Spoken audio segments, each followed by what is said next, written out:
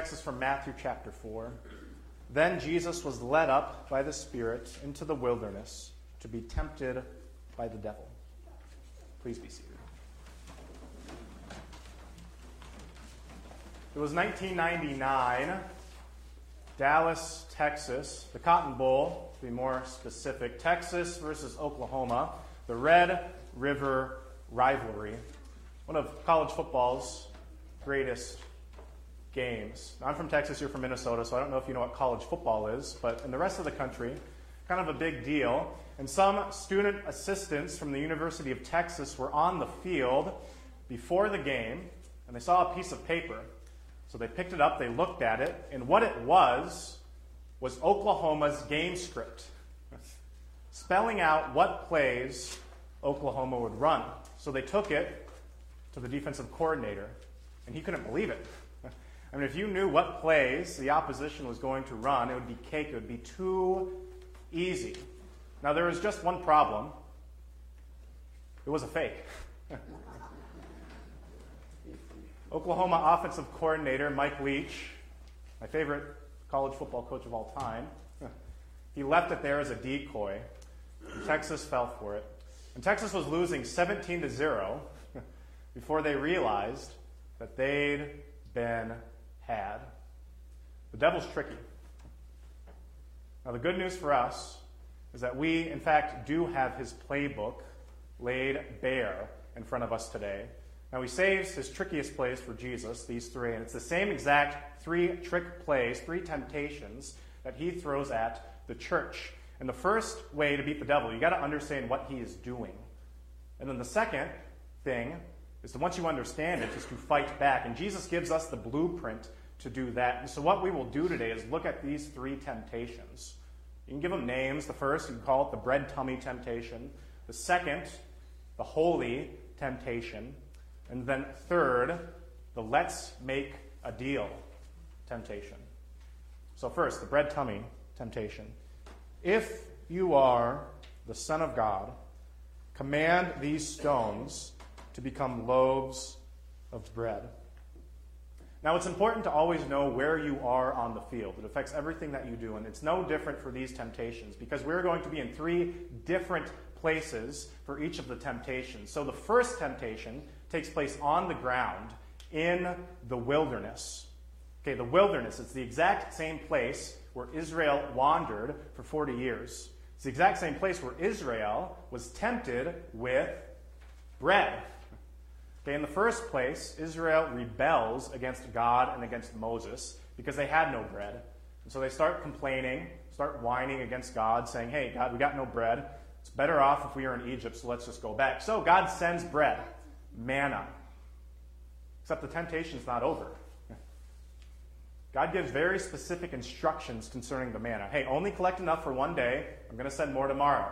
Well, what do? Well, they collect enough for, multiple days. It's gross because they didn't listen to God, so the manna starts rotting, getting maggots. And then God tells them on Friday, hey, collect enough for 2 days because I'm not going to send any tomorrow because it's the Sabbath, and I want you to rest.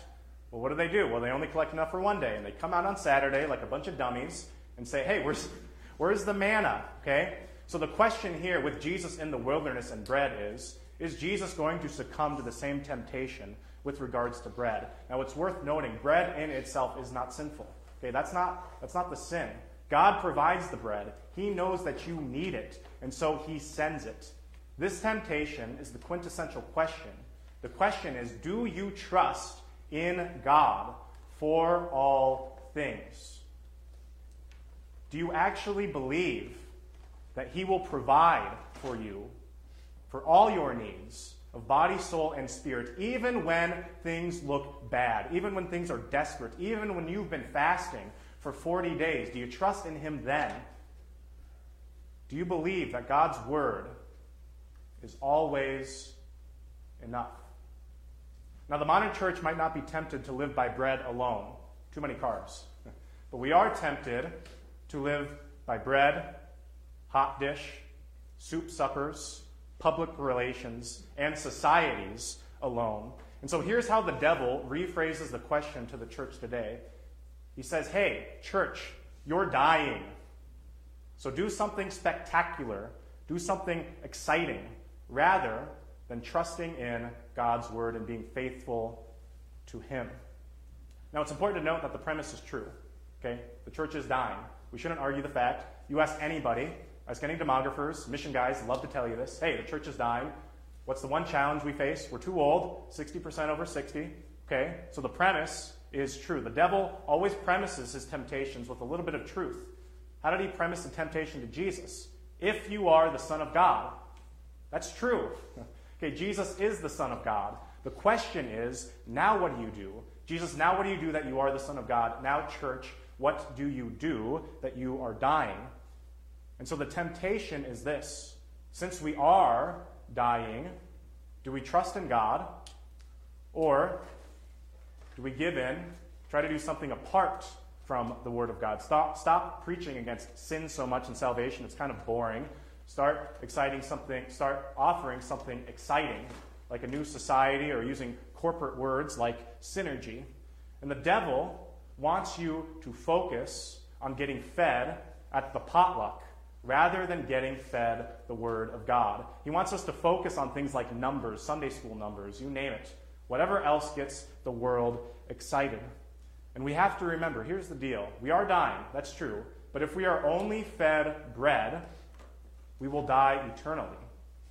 But if we are fed the Word of God, the bread of life, we may die, but we will live forever.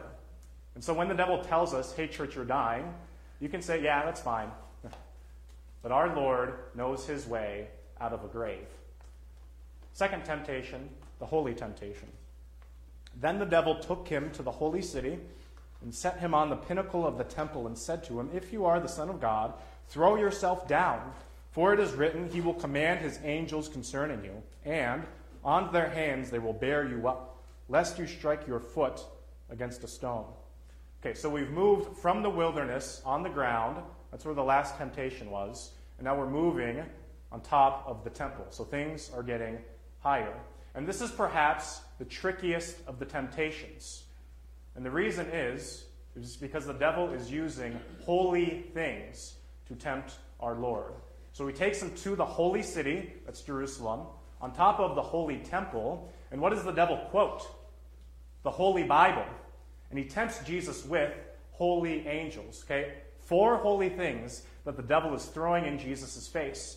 And this is exactly what Jesus desires. Jesus desires holiness. This is why this temptation is, in fact, so tricky. The devil clothes evil with holy things.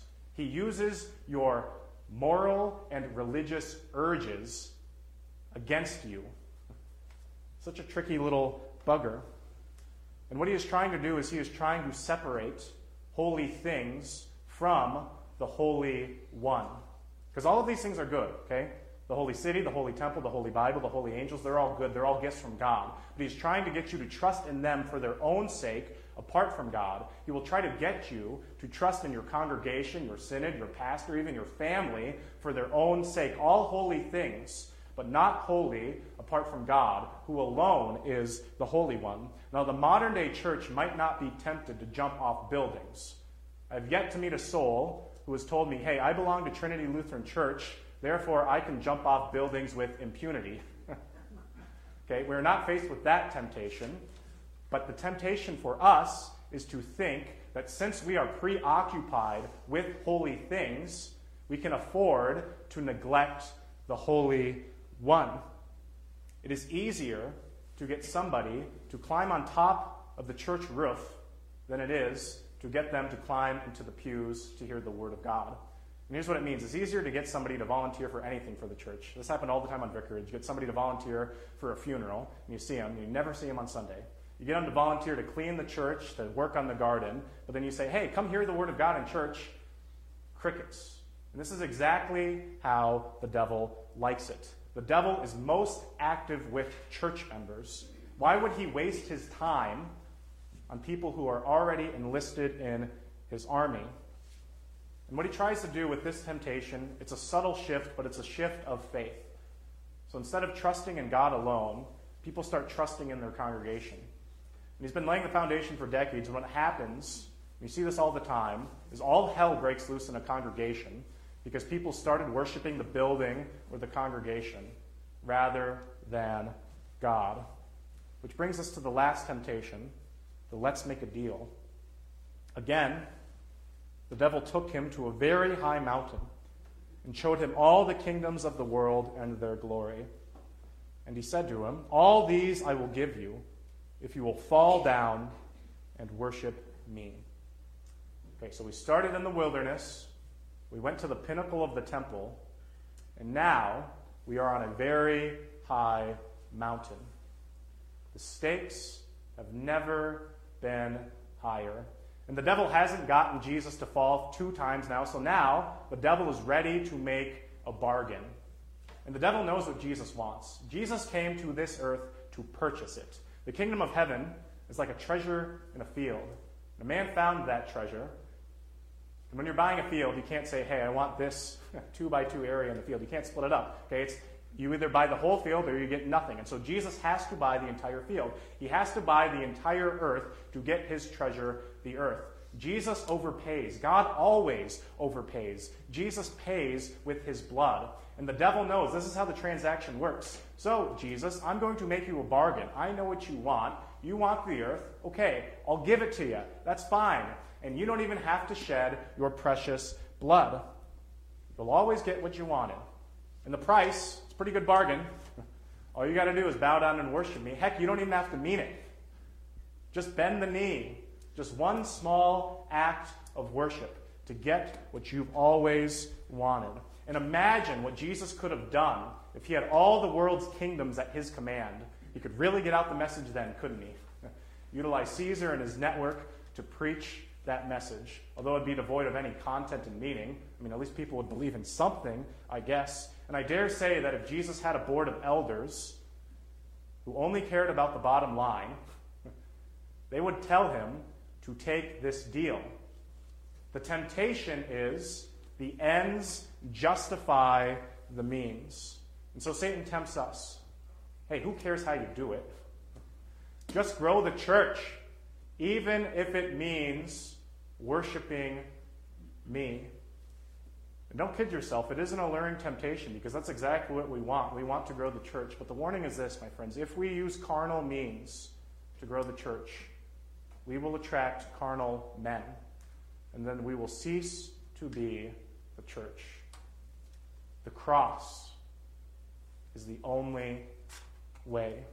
It's the only way for Jesus, and it's the only way for us. The devil might leave Jesus after this temptation, but he was going to constantly throw this bargain in his face up until his dying breath. What does the crowd say to Jesus on the cross? They say, hey, get down from that cross. And they even have the gall to say, if you come down, we will believe in you. It's a lie. But that's what the devil does. He will try to get you to give up your cross. He will point out all the inconveniences of being a Christian. It's not easy. Look how heavy that thing is. Just give it up. Your life will be so much easier. Satan might have different tricks, bamboozles, hoodwinks, temptations, whatever, but the goal is always the same, to get you to give up the cross. And this is what the devil is always trying to overwhelm Jesus with. This is what all the temptations are really about, trying to get Jesus to give up the cross. But we should be encouraged because the crowd says to Jesus on the cross, get down from there. And Jesus, in essence, says, over my dead body. Because our Lord is victorious on the cross. He purchased us with his blood. He did not give in. He knew this was the only way. He had to die. And his victory is indeed our victory. And so pick up your cross and follow Jesus. It's going to be hard, but Jesus gives us the blueprint on how to defeat Satan. 3 things. 1, live on the word that proceeds from the mouth of God. 2, trust in God and trust in him alone. Do not test him. And 3, worship and serve God alone.